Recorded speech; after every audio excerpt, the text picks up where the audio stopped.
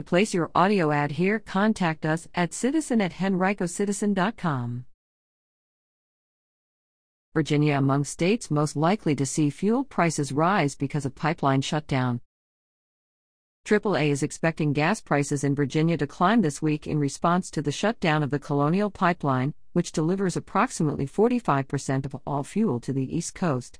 During the weekend, pipeline officials announced they were the victims of a cybersecurity attack and, as a precaution, shut down the pipeline, which runs from Texas to New York Harbor. Some lateral lines have reopened, but there is no word as to when the main line, including the gasoline line, will be operational. This shutdown will have implications on both gasoline supply and prices, but the impact will vary regionally, said AAA spokesperson Morgan Dean. Areas including Mississippi, Tennessee, and the East Coast from Georgia into Delaware are most likely to experience limited fuel availability and price increases as early as this week. These states may see prices increase 3 to 7 cents this week.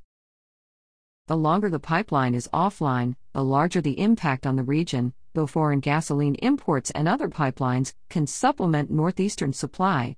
Other areas of the country will see little impact. In the Richmond area, the average cost of a gallon of self-serve, regular gasoline Monday was $2.75, according to AAA, while statewide it was $2.76 and nationally $2.96. The Richmond and state's averages have increased 3 cents per gallon since last week, while the Richmond average is up 5 cents per gallon since last month, and the state average is up 6 cents in the same timeframe. If the trend continues, an increase of 3 more cents would make the national average the most expensive since November 2014, the last time average prices were $2.99 and higher.